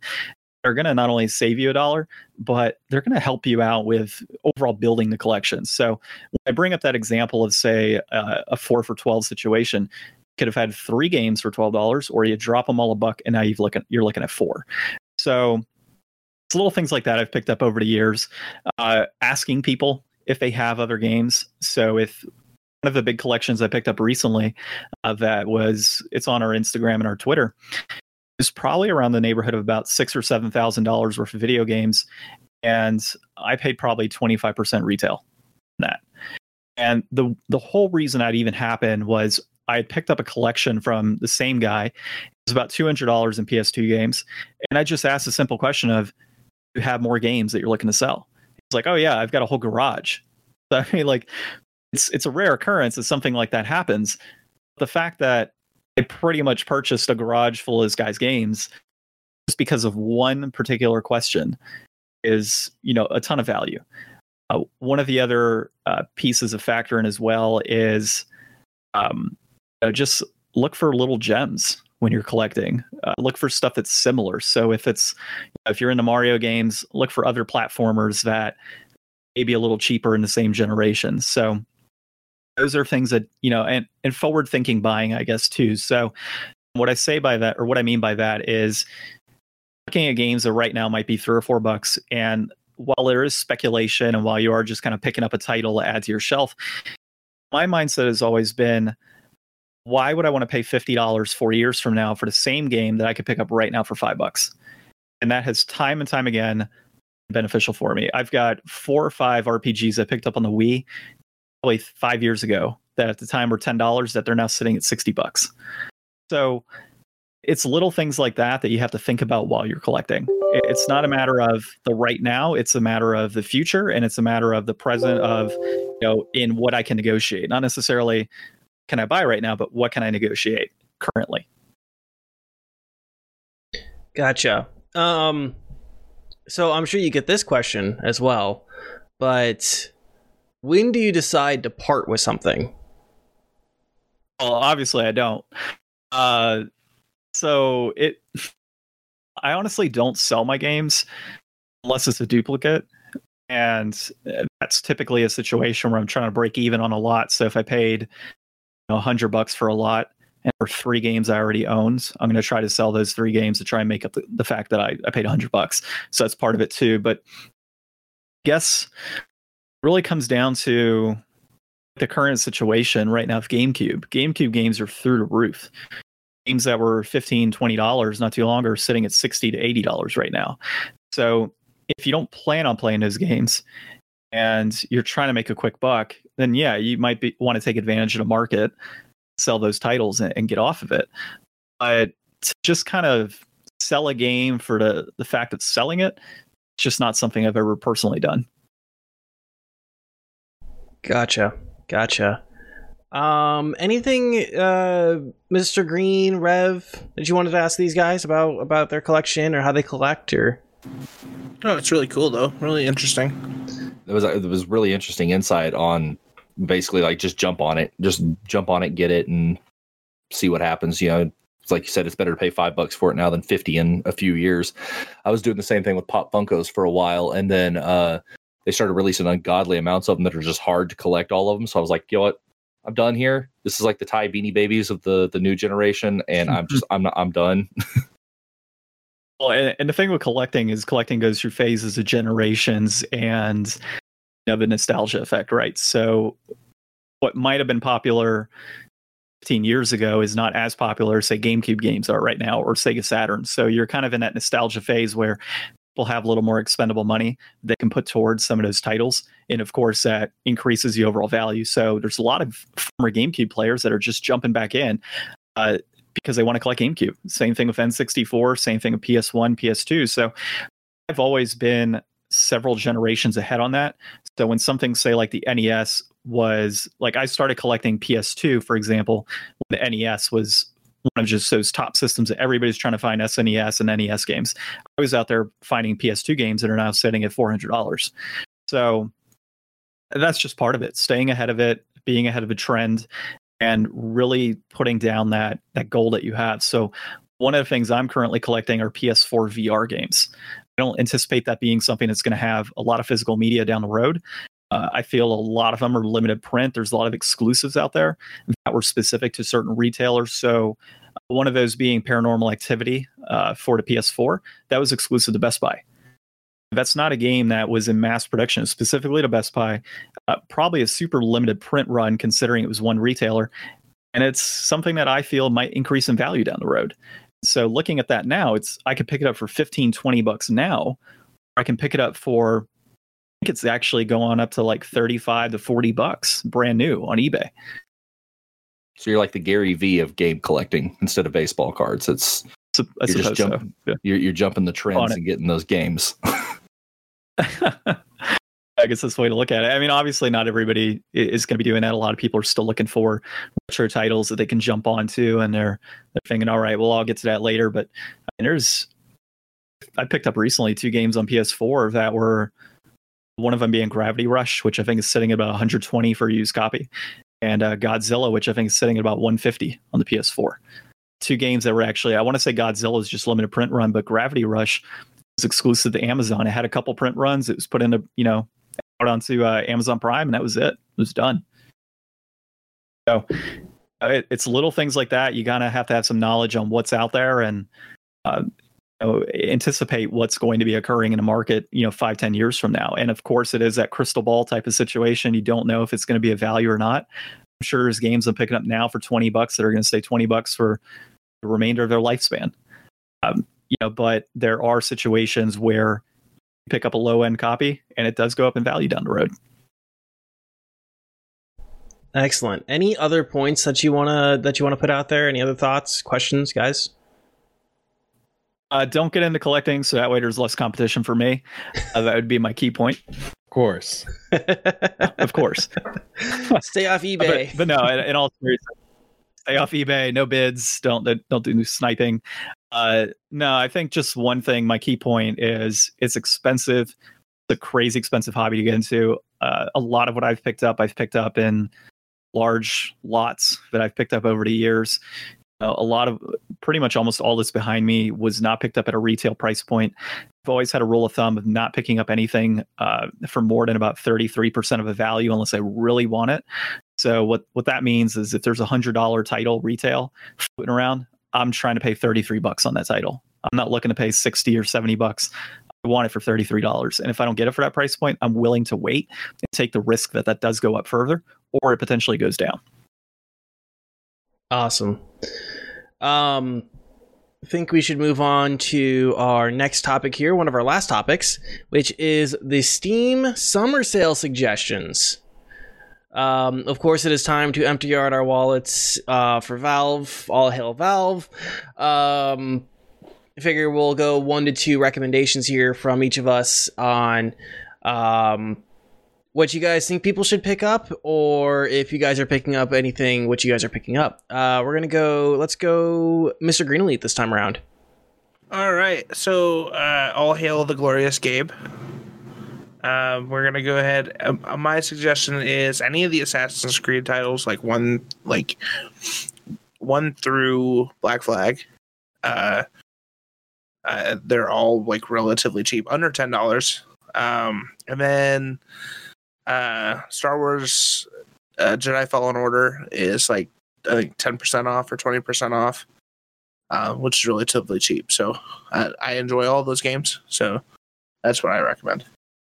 Oh, and Grand Theft Auto 5, if you for some reason missed it on the Epic Steam sale or the Epic Mega sale, it is for sale for $14.99. All right. Let's bring it back to John. So Skyrim. No, I'm just kidding. I mean, you could pick up Skyrim on a rock at this point. I would say I haven't honestly looked at the Steam sale too much. I do believe Dark Souls 2 and 3 were on there for sale at a discounted rate. So if you could pick up the Dark Souls series 1 through 3, that would be my recommendation. It's a fantastic series. If you're looking for a crazy amount of gameplay, we got into that topic of 60, 70 hours. I mean, you could easily put 120 hours into each of those games. and not even feel like you put that much time in. Just the sheer amount of grinding, the boss battles, the technicality that's involved, figuring out patterns for different bosses and different enemies throughout. Just a lot that goes into his games, plus the lore that's tied behind that series and the overall story. So looking for true value and something that's going to take quite a bit of your time, Dark Souls 1 through 3. All right, let's go to Padre. So I don't know necessarily what to recommend, but I will say what I picked up. I picked up Digimon Cyber Sleuth Complete Edition, originally $50, marked down to $30. Yes, $30. And then I also actually just a few minutes ago, I had something else in mind, but I decided to go with something you mentioned because I've had it recommended to me before. But Super Meat Boy is now on sale for like $2.38 or some obscure number like that. It's let's see, it got marked down pretty, or no, okay, no, it's $2.99, marked down from $14.99, so it's 80% off right now. But with that, they also have, you can actually get the indie game The Movie bundle. It comes with this game plus a few others, and it actually is only running for $13.44. So I'm picking up that instead. But yeah. You seen that movie that's tied to it? Yeah, I have. That's a good one. I enjoyed that. Yeah, Phil Fish comes off as a dick, but doesn't he always? Ryan, what? Okay, so go ahead. I got 3. I got Half-Life Alyx, because if you own VR and you haven't played that game, like, you gotta. It's the Mario 64 of VR. It's totally amazing. The next one, I saw Hunt Showdown on there, and that's a game that I thought looked really interesting when I saw trailers for it. I haven't heard anything about it, so I don't know. That looks cool. It's on sale. You save $18. Then finally, I'd say Valkyria Chronicles 4 Complete Edition. That's $33 off. Like, that's a screaming deal. If you haven't played any of the Valkyria Chronicles games, it's a pretty interesting tactical RPG. I've not really seen anything else like before. It's got great visuals and kind of an interesting world. I didn't play very much of this. I played some of the demo and never picked it up. I mean, that's a really good deal to get for something that I think is probably worth, more than the $17 that they're charging now. Excellent. In terms of Hunt Showdown, that's a game that I've been interested in. I just haven't really pulled the trigger on it. I was paying attention to it when it came out, and it seemed a little rougher on the edges, so I was kind of waiting. I haven't really checked it out in the last couple months to see what state it's in, but it looks really cool. And I have watched people play. It seems like a fun time. Games that I'm picking up on the Steam Summer Sale this year, Fallout 4. I haven't played it yet. I have watched so many playthroughs and streams of Fallout 4. I know what I'm getting into. I was already disappointed with it when it was released, and all the things that I saw with Fallout 4. So I know what to expect with it, but it's $8.99 right now. I figure I'm doing Fallout Fridays on the stream right now, playing New Vegas.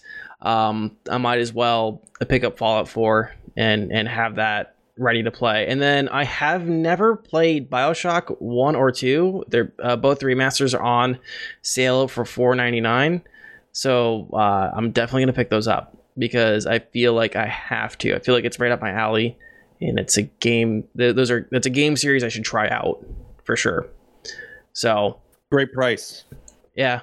That's what I thought too. I'm like, remastered for $5, which I think I'm coming out of this spending under $20 for 3 games for 2 what I understand high quality games and 1 kind of mech game. All right, anything else on the Steam Summer Sale that we need to talk about? I was going to mention Steam Summer Sale, but I think GameStop right now still has a flash sale going on till midnight tonight of buy 2 $14.99 games and get 2 for free. So Okay. just want to bring that up for anybody listening. All right, Green. Undertale is 66% off. It's $3.30 some cents. 39 cents, I think. If you haven't, get it. Yeah, and then once you beat Undertale, Deltarune is free. And that's kind of like a spiritual successor by the creator of Undertale. So one more thing that I was going to mention here, but I don't have a title for it. Bandai Namco has an event that they are going to do a bunch of game announcements for. So mark your calendars if you're interested in this. It's going to be streamed on Twitch, YouTube, Facebook. And it's going to showcase games from the publisher for their console, PC, and mobile titles. It's going to be focused on almost exclusively anime titles, and it's scheduled for July 22nd, 4 p.m. Pacific time. So if that is something you're interested in, make sure you mark your calendar for that. Anything else that we need to talk about before we kind of end the show here? We need to talk about how two of the gentlemen on the podcast are wearing hats in the dark and indoors. I have a shitty hairline, okay? I forgot to turn the lights on in the room and the sun has set. Yeah, I have just one light here, and then the rest of my apartment is in darkness. So I feel you there. I've been like debating this whole time about turning it on, and I was like, no, just leave it. You look mysterious. Like it does. Yeah. The ambiance is amazing. So John, Ryan, for anyone who might have missed the beginning of the show, why don't you tell the kind folks out there who you guys are, what you do, and where people can find it, including all your social media links. And you got this one. I did the intro. Yeah. So we're the Game Deflators, and on our podcast, we usually like to talk about games that we've recently picked up, games that we're currently playing, and then every week we pick one of John's games and run it through our vigorous inflation-deflation challenge, where we decide after playing it for a while, like, is this game worth the money that it's going for right now? And we looked at price charting, and we give you a little bit of like, this is kind of like where it's been, kind of where it's going. Is now the time to onboard for this game? And we do that every week on all of your favorite podcast applications. And of course, you can find us on Facebook, Twitter, and Instagram. So at Game Deflators on Twitter and at The Game Deflators on Instagram and Facebook. Excellent. I dropped a link in the live chat. We will also drop a link to their Spotify and to their Twitter in the description of this episode. Green Elite, what's coming up on your channel? I'm going to be playing with my Go XLR most of the time. Like, I'm just going to sit here and, like, slide the slideys. Like, I don't even know if, like, I'm going to stream, like, games. Like, I'm just going to, like, shape the camera to the slideys and just watch people, or have people watch me, like, finger the slides. SMR. As you stroke your 30, as you stroke your monitor. So, yeah, just tool camera, just sitting there, just two hands. So Green, if you really like playing with sliders, boy, do I have a job for you. We're always looking for board ops where I work. Oh my. I may be in the market. But yeah, you can catch me on Twitch, twitch.tv/Mr. Green Elite. You can find me on all my socials, Facebook, Instagram, Twitter, OnlyFans. Hit me up. I'm lonely. But yeah. So what comes with the OnlyFans? My premium is premium. It's like mainly just pictures, like up close pictures of my sumo tail. But I mean, if you get the extra premium, we can work things out. Yeah. Yeah, he'll let you do FaceTime with the sumo tail. Padre, what's coming up on your channel? So I'm going to be coming back on Thursday. I'm going to be doing the Not for Broadcast Lockdown special. And then after that, I'm probably going to go ahead and start Digimon Cyber Sleuth and see how I feel about that. After that, I've got like a backlog of games I've got to play through. Song of a Hero.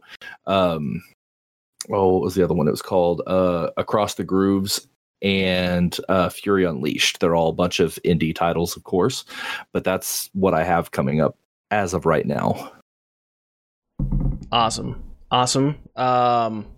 And then your Twitter and all those socials? Yeah. Oh, yeah. All my socials are RevSven TV, and you can find me at twitch.tv/RevSven.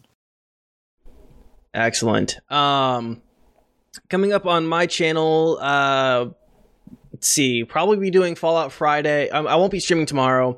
I'll be doing Fallout Friday on Thursday this week because I'll be out of town on Friday and throughout the weekend. I don't know what else I'll be doing. Probably some Minecraft on Monday. Kind of the bog standard stuff for the stream. We are in talks with some other folks about doing some guest appearances on other shows and other streams. So be sure to follow me on Twitter and Instagram at DaniCae, DANIECAE, for all those announcements when you guys when I'm able to show that stuff off for you.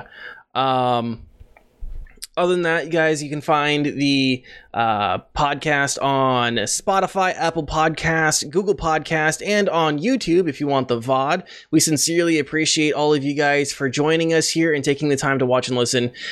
We hope that we have entertained and informed you guys to the best of our abilities. I also wanted to shout out our friend Lou Merck, who provides the music for the show, both the intro and the ad music. Go check him out on Twitch, Twitter, Spotify, all the places, and his SoundCloud. Before we go, I wanted to put out the question again for our YouTube audience. What is the worst game you bought on a sale? Go on ahead and put that in the comments of this YouTube video. And if it's really good, we might even talk about it on on the next episode. Of course, if you guys want to support the show, the best way to do it is to tell your friends about the show, tweet us out, all that wonderful stuff.